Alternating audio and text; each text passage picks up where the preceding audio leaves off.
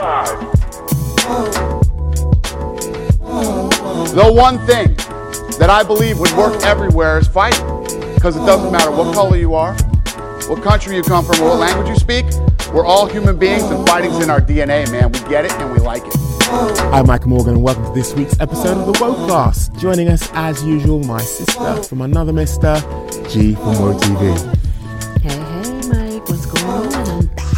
Yes, you're back, but sounding a little bit weary, if you don't mind me saying. I take it that your road trip out, your massive road trip out to UFC DC is taking its toll, and you are running on fumes right now. Oh yeah, I'm running on empty. I don't even know how I'm recording this. I am beat. I did my road trip. I drove from Brooklyn to DC and DC to Brooklyn and back in Baltimore. So I'm pretty beat, but I'm pumped to record and discuss what went on in DC. Well, you know, first things first. Do you want to grab a plate? Oh my God, I forgot about those 30 and then 30 freaking push-ups. You know something, I was confident that I wouldn't be doing those push-ups. I really was, and I have to say, halfway through that I was regretting my decision, because before we actually get into it, last episode we of course had our wager, the push-up challenge, that Alistair, well, you bet that Alistair Overeem would actually come with the goods, and I was confident that Rozenstruik would be the victor. But before we get into all of that, I think it's only right that we bring our man Chisanga Malata to actually set the scene so that we can talk about the highlights and talking points. The UFC returned to action this weekend for their penultimate fight night card of the year, which took place in Washington, D.C. Now, as you're all aware of, the fight night card was headlined by a heavyweight showdown between the in-form Jairzinho Rozenstruik and decorated heavyweight contender Alistair Overeem. Now, as I'm sure you've seen from all the pictures on social media, Alistair Overeem suffered one of the most horrendous cuts that I've seen in the UFC, actually. The only one I could think of that is on par with it is potentially the cut Vitor Belfort inflicted on Marvin Eastman, and that was many, many years ago, so many years ago that I can't even remember the number of the card that it was, in which Belfort landed that flying knee that left Eastman's skull exposed for the world to see. And now, I was very impressed by what I saw of Overeem, and obviously the judges were as well, because they had him up on the scorecards right until the point where Rozenstruik landed that haymaker slash overhand right that landed flush on Overeem's lip and burst it to high hell and secured him a fourth consecutive stoppage victory. Now, Rozenstruik has set his sights on fighting Francis Ngannou. I think that fight is a bit too much for him at this moment in time, given the fact that he's not had that much time in the octagon. But saying so, it's a fight that I'd happily watch, and I think one that wouldn't go the distance. Although we did say that about Ngannou's fight with Derek Lewis, and that ended up being a snooze fest. But I'd stake my whole year's wages on that not being the case. The co-main event of the evening, Team Alpha Male Cynthia Calvillo took on Marina Rodriguez in a strawweight bout, which actually ended up being scored a majority draw. Upon first viewing, I thought that Rodriguez had been denied a clear victory, but after watching the fight the second time this morning, I think that Calvillo did enough in the third to warrant a 10-8 round and negate the 2 rounds that Rodriguez had won earlier, and thus have the fight scored a draw. Highlight of UFC DC was undoubtedly the stunning submission victory that Bryce Mitchell picked up against Matt Sales. Now, if you haven't seen this, I urge you, I implore you to go and watch all the GIFs, all the videos that are floating around now, which I'm shocked that you haven't seen. But Bryce Mitchell pulled off only the second Twister submission in UFC history. The Twister obviously was created by 10th Planet guru Eddie Bravo, for those of you who are unaware. And it was first pulled off by Chang Sung Jung, the Korean zombie. It was a truly scintillating finish and just an expert display of Brazilian jiu-jitsu, and a great way for Thug Nasty. Did I say that correctly? Yes, I think so. That's what his name is, Thug Nasty, to finish off 2019. In other UFC news this week, the first matchup for UFC London on March 21st was officially announced. Well, not officially announced, but it was good as announced because the news was reported by Fighters Only Jim Edwards that Molly McCann will be taking on former featherweight and former bantamweight contender Ashley Evans Smith at the O2 Arena. Now, this is a fight that I really like for Molly, and I think a win over Ashley Evans Smith, regardless of if it goes to the judges or if it's a long and labored win, will undoubtedly get her name up in the rankings, and we'll see her fight a top 10 contender next year. The UFC wasn't the only mixed martial arts promotion hosting an event on Saturday night, with both KSW and Brave MMA hosting cards in Poland and in South Africa respectively. KSW's 52nd card saw UFC veteran Scott Askham pick up arguably the biggest victory of his career, which has come since he was released from the promotion, by beating Mamed Khalidov by a unanimous decision. Now, it was a stellar performance from Askham, who has now gone 5-0 since being cut from the UFC and is arguably in the form of his career. If he carries on in this vein of form, I wouldn't be surprised if the promotion call him up and try get him back. And the highlight from Brave 31, which came all the way from Durban, South Africa, had to be Daniel Souza Pereira's middleweight title victory over Chad Hankelm, who he knocked out in the second round on enemy territory to become Brave MMA's first middleweight champion. That's all from me, Chisanga Malata from the Daily Star and Daily Express. Take care and enjoy the rest of the show. You know, before we go any further, Chisanga's actually set the scene there, but just from your perspective, you were on the ground. Basically, you rocked up there. You were in the media hub, as it were. What were the highlights? What were the talking points? What were the things which actually transpired behind the scenes, which we weren't privy to? Well, what you wasn't privy to was the wonderful food that they fed us back there. Believe it or not, we ate pretty well. I think I sent you some photos. I love a pre-fight buffet, I have to say. And those pictures, they went down a treat. I have to say I'm a bit partial to UFC cuisine and pre-fight cuisine as a whole. And it's so funny because the last media scrum that I worked, they just gave us vouchers. So we had to eat like the junk food that's available with the vendors. But this time they had like a nice layout for us. So it was pretty cool. Then later on they fed us pizza because we're there for so long, you know, for the post-fight interviews and yada, yada, yada. But the inside scoop was, you know, we, even though we're reporting on the coverage and the fighters and all the fights and whatnot, we're still fans. So we were back there in awe of Alistair's Overeem's performance up until Biggie Boy knocked him out in the last seconds of the round. And he is a biggie boy, so biggie. I mean, you know, I find this a little bit distracting, but I feel I need to draw it to your attention too, because I'm sure you saw it. Those pants that he had on, he needed bigger pants. I mean, all I could see when he was, you know, laying waste to Overeem was his ass crack, and I was like, oh, "Come on, someone tell him to pull it up between rounds." He did have the plumber look going on. Jesus, last night he did. I most certainly did notice that especially with that knockout punch with that reach. I was like, "Is that his little booty sticking out?" But yeah, he could have went for some bigger shorts, but I guess they were really focused on trying to knock Overeem out. They wasn't really concerned with the shorts. But I will say this. I was watching that fight and I thought of you because I was like, I'm not going to have to do any fucking push-ups. His Overeem's game plan was proficient, and it was exactly what I said in the last episode. He knew to grapple with him. Yeah. And Overeem's not that bad of a grappler. We just don't know him as a grappler, but we forget that he's actually pretty decent at it, enough to kind of stump Rozenstruik, which is what happened. But Rozenstruik said it. It only takes a couple of seconds for him to find that chin, and he did it at the last second. 10 Did you see that seconds lip? To go. I have to say, that lip gave me flashbacks of Robbie Lawler. I know, you know, Chisanga was actually drawing his own parallels there, but that was the direct parallel. I mean, it was almost the same spot, and it reminded me, you know, and I know, you know, you shouldn't make light of, you know, people's injuries, but it was just like the Joker.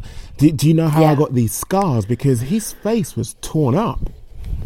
Oh, yeah. I mean, the impact of that punch just goes to show you how strong this guy hits, because it's like his lip exploded. And then, you know, Overeem, if you look closely, because we all focused on his lip, but if you look at Overeem, he was out on his feet. If you look at the slow motion He had shot, to steady his himself, lip didn't he? burst. Yeah, his lip burst, and then you can see him clock out, and then he hits the ground. Yeah. And it was, kudos to him. He really did try to stand up and be like, no, I didn't get knocked out. I won. You know what I mean? Like he most certainly tried to get back up, but by that time he was concussed. It was quite obvious he'd been out on the feet. And here's another thing. Dan did the right thing because that cut was horrific. Now, if Rozenstruik had followed up, or if Dan had not stopped the fight, I mean, he could have suffered even more facial damage than he already did. And what he suffered was horrific. Exactly. Can you imagine if Rozenstruik did not walk off like Mark Hunt and celebrate, if he had just followed up with several shots and to his face or that lip? You could have been looking at far more than just getting a couple more stitches. Well, and he was already concussed, Yeah, there were a couple of takeaways which I kind of noticed. Like you say, look, he was relying mostly on his wrestling, but did you notice that he was covering up a lot of the time? When those strikes were coming, I'd not seen this in terms of a game plan from Overeem for quite a while. First of all, there was a lot of covering up. Secondly, there was a lot of chest-to-chest takedowns as well. And even when he was actually trying to implement his game plan, it seemed most of it was basically trying to avoid being hit. Because if you look at his last 6 or 7 fights, he hasn't had a takedown in the last 6 or 7 fights. So this was clearly someone who respected the striking prowess of Rozenstruik, regardless of what he said in the run-up, saying that, Rozenstruik wasn't ready and that he wasn't worthy. And, I think Rozenstruik took issue with that because in the post-fight, he was basically saying he felt a little bit disrespected, and so he should. So much so, I loved this bit of the action when they were asked whether they wanted to touch gloves. Rozenstruik was like, hell no. And he literally left Overeem hanging. He had his hand out as if, what the fuck? And it's so funny. He couldn't believe it. Yeah, we couldn't believe it. Back there, every journalist went like this at the same time. Oh, I was like, oh, wow. Like, he's not here to play any games with you. But, Overeem went back to his corner and said, ta-da, I'm going to grapple with you if you think I'm going to strike with you. And you're absolutely 100% correct. He did cover up more than usual. He ate some body shots because of it, but he ate them well and he covered up. And it's what I told you last week, Mike. I feel as if Overeem learned his lesson about young prospects that have power and that are knocking people out. You just can't get hit by them. And unfortunately, this is just my own theory, but I think Alistair got knocked out because he was exhausted by the fourth. He was exhausted. And I think what happened was that he dropped his hands a little bit and wasn't as conscientious of keeping his hands up due to mere exhaustion, and I think when you start to get tired like that, you get a bit complacent, and he did try to circle out and get away from the punch, but his hands was down, and Rozenstruik, capitalized off of that, and it was such a hard strike too. It's just such a beauty to see in slow motion. I don't think as well people were giving Rozenstruik enough credit for his cardio, because not only did he finish it in the dying seconds, it was literally 10 seconds of the 5th round, but I'm not sure if you've ever grappled before, Gina. I'm not sure if you've ever done jiu-jitsu, but having somebody on your chest and basically restricting your movement, that in itself is crippling to the extent that, I have to put my hand up to this. I have actually tapped out rolling with somebody because they were literally crushing the life out of me. I tapped to being crushed. So him actually surviving that and basically having almost a second wind in the dying embers of the fight is, a testimony where people should actually be giving him credit just for that alone. Actually, having that second win, having that energy streak, having that, renewed vigor to finish the fight. Yeah, and, in the post-fight conference/interview with Rozenstruik, he said he was good to go to keep going more rounds and that he had trained for that and he was quite accustomed to that type of pace. And I saw that watching the fight. Did you see a couple of those flying knees when he started to get frustrated, the high kicks, and then flurries, But I mean, again, Alistair did a wonderful job of bless you. Alistair did a wonderful job of blocking them. But, I mean, you got to give it to... I mean, I give it to both men. Like Alistair had a great game plan. He stuck to it. And then Rozenstruik's cardio, and patience was what got him this, the win. I mean, he just had to just be patient. He didn't seem that frustrated, and he just waited. And even if it meant waiting to the last very second, he believed in himself and got it done. Yeah, Yeah. And then Alistair, he held on for as long as he could, and he fought well. I don't care what anybody says. Yes, he got knocked out, but he was dominating that fight, and the game plan was proficient, and he followed it to a T. I liked it. One thing that was missing for me, I would have loved to have gained an insight into what his corner was telling him, because it seems like, almost from a game plan point of view, that there was something being worked to and worked on from round to round. And I don't know whether they were adapting, or I don't know whether they were actually just sticking with the same thing. So it would have been a little bit more insightful to hear from Rozenstruik's corner. I mean, obviously we heard what Alistair's corner was saying, and a lot of the time it did appear to be, look, you're wearing him down, his cardio's fading, he's fading, just keep on him. A lot of that did seem to be filtering through. And when he had him on the ground, when he had Rozenstruik on the ground, Overeem was being told, look, elbows, just try and bust him up a little bit. Right, and to posture, I believe, because it's like he was controlling him, but he wasn't posturing to drop those elbows. And there was a point in the fight where you could tell he listened and he started to drop some bombs. It was brief, but he did it. And, it's always nice when a fighter is coachable, even when they're a vet and whatnot, and they listen to their corner. I didn't notice that back there when I was in DC. That was pretty cool to me. Of just he's still a coachable guy, Yeah. And then, like I said, grappling is not his expertise, so it didn't really surprise me that the coach had to nudge him and say, "Hey, posture." That he's not known for grappling, but he gets it done. No, definitely. A lot of people didn't enjoy the fight. I mean, At first, I thought it was a little bit lackluster, but I was proud of Alistair's performance. But the knockout was definitely the highlight of the fight, and it was fun to see. But I was also very terrified of that cut, and it did remind me of the Robbie Lawler cut. Which one do you think is worse, though? I think Overeem's, because it seemed like Robbie Lawler's was more of a clean tear, where it looked as though Overeem's was busted up. You could see a lot more tissue. Like it burst. Yes. Yeah. You could see a lot more tissue and a lot more fragmentation. But, there was a parallel there in terms of what you were saying about spectators and MMA Twitter actually chiming in as to, the value of that fight and how it actually looked to them.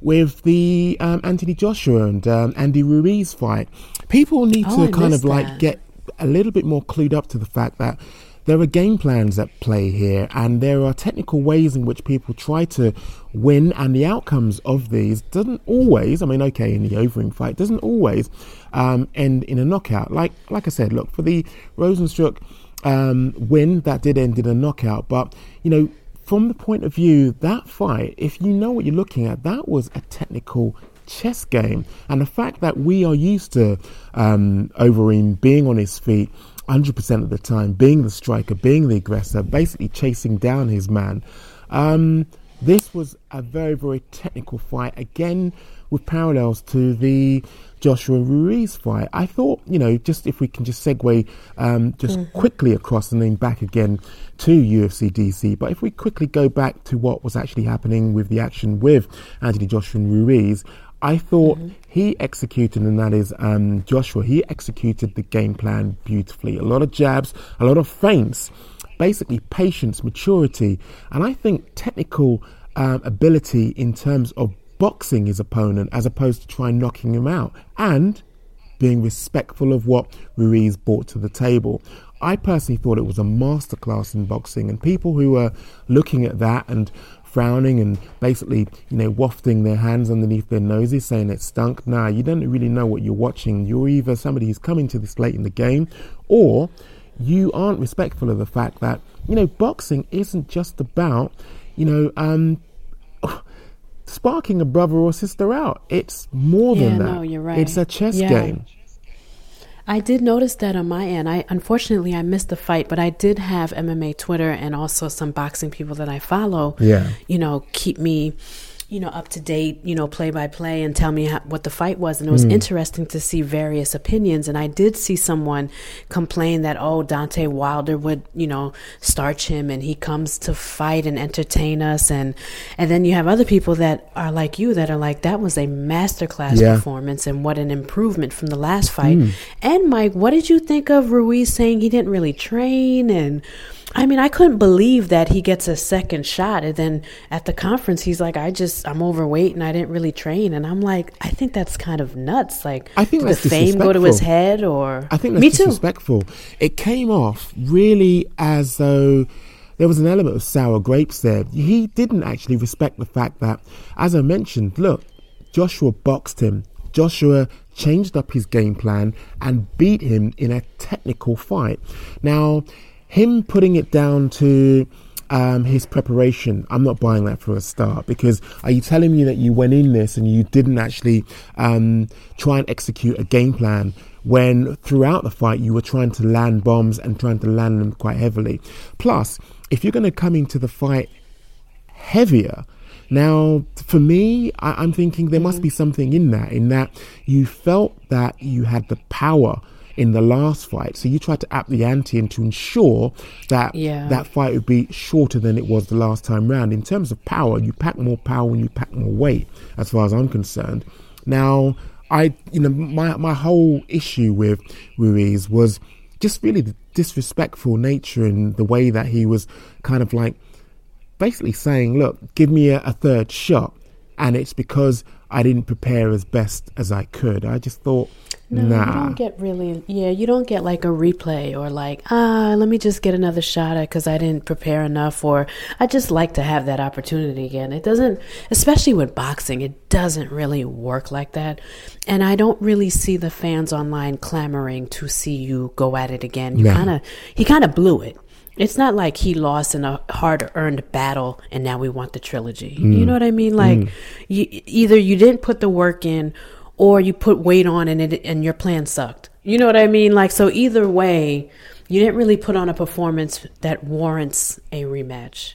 Exactly. And a lot of people are trying to decipher, like you, Mike, a lot of people are trying to decipher, is that an excuse, or did you really not train as much as you said? Because I did see online that, someone from his camp or somebody had said that he was kind of in the club or partying a lot and the fame got to him. So there's some speculation as to, like, did he put on weight for power? Were you in the club? You know what I mean? Exactly. Just eating Snickers. So I think as well, I was really hopeful that he would take a leaf out of Joshua's book. When Joshua lost the first time round, it was almost as though, he'd been humbled to the extent where, he was being truthful. Look, the better man won, and I'm going to go back to the drawing board. I'm going to assess this with my team, and we're going to come back better the next time around. That's the way, really. I think that's the mark of a champion. But also, I was also quite taken by, I'm not sure if you saw in the week as well, Chris Eubank was asked about his opinion. What he was basically saying was, reading in between the lines, he felt as though Anthony Joshua hadn't actually had the correct schooling, as though he was rushed to the level that he is now. He was rushed to the status that he is now. And basically, he hadn't actually gone to university. He'd skipped that element of schooling. So he'd gone to school, he'd gone to sixth form, and then he'd skipped university, and now, he was basically in the public's eyes, graduated. Now, I think really looking back on that fight, I would say definitely Joshua has graduated. Graduation for me occurs when you look at your opponent, you respect them, and you plan and you execute accordingly. Yeah, I'd have to agree with you on that. And like I said, I can't decipher if it's an excuse, but either way, it's disrespectful, because whether you went to the club or not and you just goofed off, that's disrespectful. You had a very important fight. The first fight made you famous and it put your name on the map, because a lot of people didn't, really think Ruiz could hang with him. He got it done. Yeah. And you get a second chance to kind of, to kind of solidify this, to kind of make it like known who I am. And you either didn't take him serious or your game plan was just awful.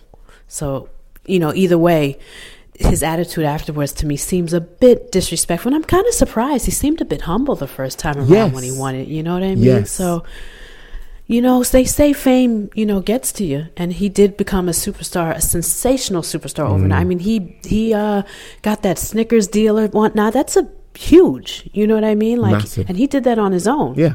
So, and then he's the first Mexican-American champion, I believe, and whatnot. So perhaps maybe it did go to his head, because I'm telling you, a lot of these stars, like remember Yair Rodriguez, people were shocked that he was just, they called him arrogant. They couldn't believe what, you know, how he was acting. And I'm like, y'all don't understand what a big deal he is in Mexico. You know what I mean? Like, that's why he acted crazy when his fight was canceled. It's not just that he's arrogant. He's the shit in Mexico, you know, so you never really know what's going on in their lives and how famous they really are. You know what I mean? Exactly. You know, just before we wrap up, just to segue back to UFC DC, again, just from your behind the scenes, in terms of the, well, first of all, the front of house happening, were there any other notables? Because I have to admit, I didn't actually see all of the fights, and there was a lot actually happening, which you probably would have gathered over the weekend. We had KSW 52, which, you know, had my attention. Saladin Parnasse, well, with a decisive win over Ivan Bushinger. And our very own, it was a good weekend for the Brits, our very own Scott Askham beating Mamed Khalidov, the legendary Khalidov. You know, to be the legend, you have to beat the legend, is what, you know, Scott went into this thinking, and he executed that with good. Great gusto. So it was good to see that as well. But, you know, going back to UFC DC, of the fights that you actually observed, I mean, you were on the ground, were there any that kind of like, you know, stuck out to you, and any which were noteworthy? Sure. I've got some insider scoop. I guess Marina Rodriguez and Cynthia Calvillo, it went to a draw, Mike. If you watch the fight, it's actually pretty fun. And especially in the third round. Well, put it this way.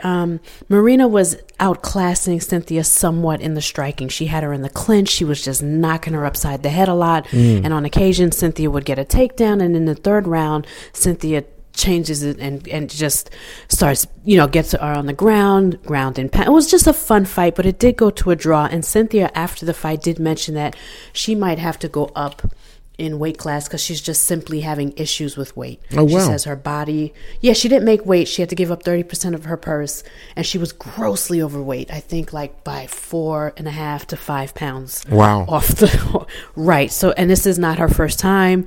And she just mentioned that, you know, when it comes to her hormones and her menstrual cycle, unfortunately, might be TMI, but she did mention it. And then she did say that her body just shuts down at a certain point, and she might have to consider going up. So that was pretty interesting. Of course, Marina and Cynthia thought they won the fight, which was very interesting. Ben Rothwell was hilarious at the post conference, but he did kind of nail Stefan Struve in the nuts twice, but he was ready to move on from that. But I will say this, there was some controversy with Dan Miragliotta again, Mike. Oh, right. Check the blogs, because, you know, he had to stop the fight a couple of times for the nut shots. And Stefan appeared to like want to give up. It was too painful. And Dan Miragliotta gives him corner advice instead of being a ref and just telling him you have 5 minutes. What? Instead of, check it out. Dan Miragliotta tells him, hey, you're winning. You know what I mean? Like, you're winning the fight. Yada, yada, yada. You have 5 minutes, but like you're up 2 rounds.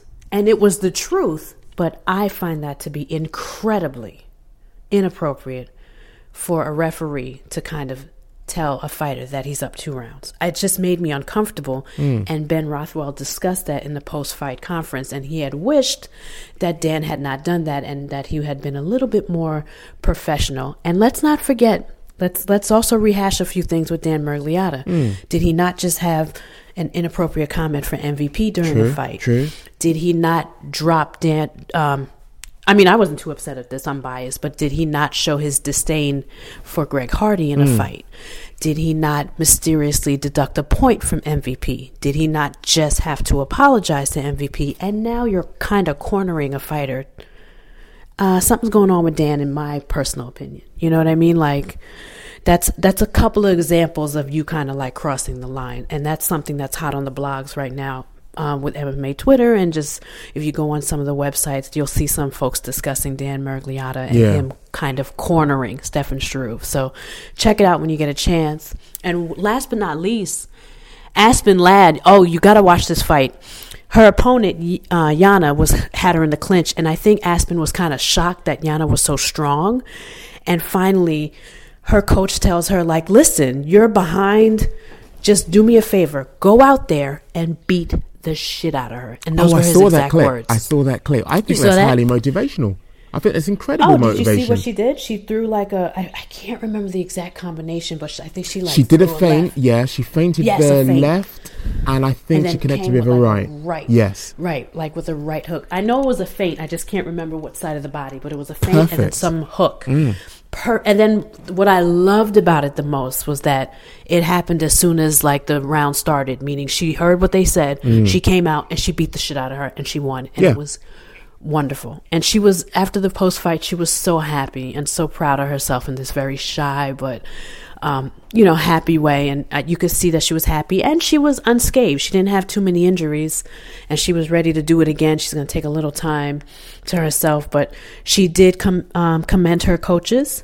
And she said, and again, another coachable fighter. She was like, I value my coaches, and when they tell me to do something, I do it. And at that moment, they told me to beat the shit out of her, so that's what I did. It was dope. That's good grounding. I mean, really and truly listening to your coaches, especially your corner, is obviously going to be integral to a win, especially if you've been drilling that sort of scenario. But, I tell you one fighter who wasn't happy. I mean, you talk about the elation in that fight. One fighter who wasn't too happy was Liz Carmouche. Now, the thing which was baffling about this, I mean, you tell me, you know what the atmosphere must have been like when she heard the news there. I mean, you might have seen her walking around as you were doing your rounds in terms of pre and post fight interviews, but it's a bit of a weird scenario to have a fighter surely doing media for you at a UFC event, and for them to be cut. You've actually cut a fighter who's actually currently doing media for you. It's baffling, Mike, because it makes you wonder. It makes me wonder two things, and I try to think logically about this. Are there like two different departments that hire people for promotion, and then there's another department that does the cutting, and they did not communicate? Have to be. Or was the UFC? You know what I mean? Like, I hate to just make the UFC the boogeyman and be like, oh, they did it on purpose, like what everyone's saying online. But perhaps it's just unprofessionalism and a lack of communication, because someone hired her to do promotions, and then somebody gave her the pink slip. So I wonder if it's two different departments that just simply didn't communicate and also don't really care. So I thought it was distasteful. And not only that, you hired her because she's a former, veteran. Yeah. Promoting in the nation's capital, uplifting the spirits of active duty. She's perfect. Active duty military. She's perfect for that role. I believe she did it with Justin Gaethje and Neil Magny. And Neil Magny did come say hello to the media and gave us a little shine. And we interviewed him a bit at UFC DC. And he did mention that he enjoyed himself and he was promoting that with Liz. And it was just, just kind of like heartbreaking, you know? Yeah. But I just don't want to put too much speculation on the UFC. I think it was a horrible decision to make? Yes, but perhaps they need to raise their professional standards, because why the hell would you hire her to do some type of work for you and then give her the pink slip while she's doing the work for you? Yeah, it does sound like there was a communications breakdown at some point during that weekend, because that was truly baffling.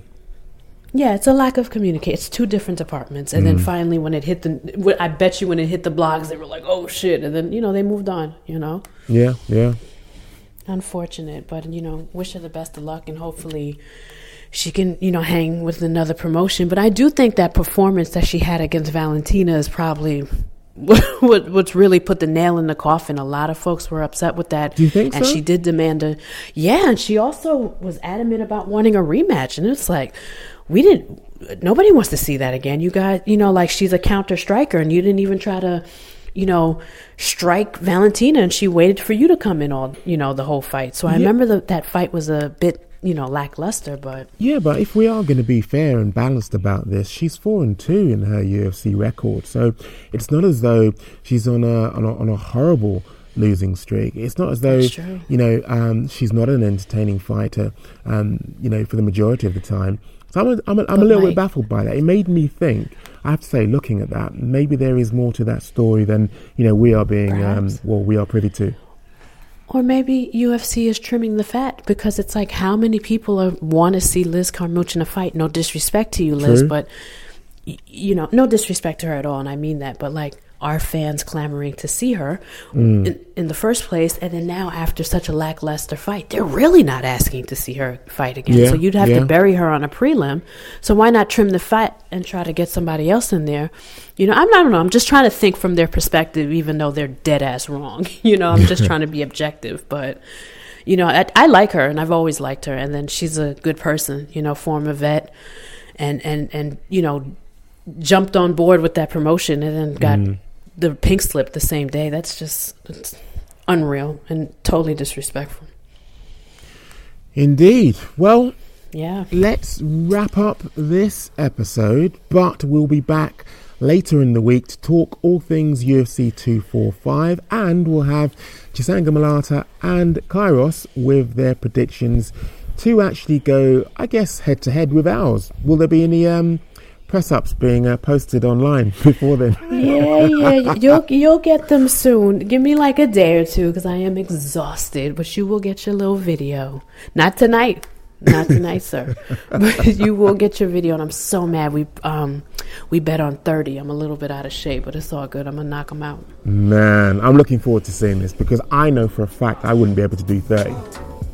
I mean, I'm kind of nervous myself, so we'll see. We'll see if I have to take a break or whatnot, but I don't like doing that, so I'm gonna try to bang them out, Mike. Nice. Well, until next time we record, make some trouble. Yes, sir. Yeah, always. See you later. All right.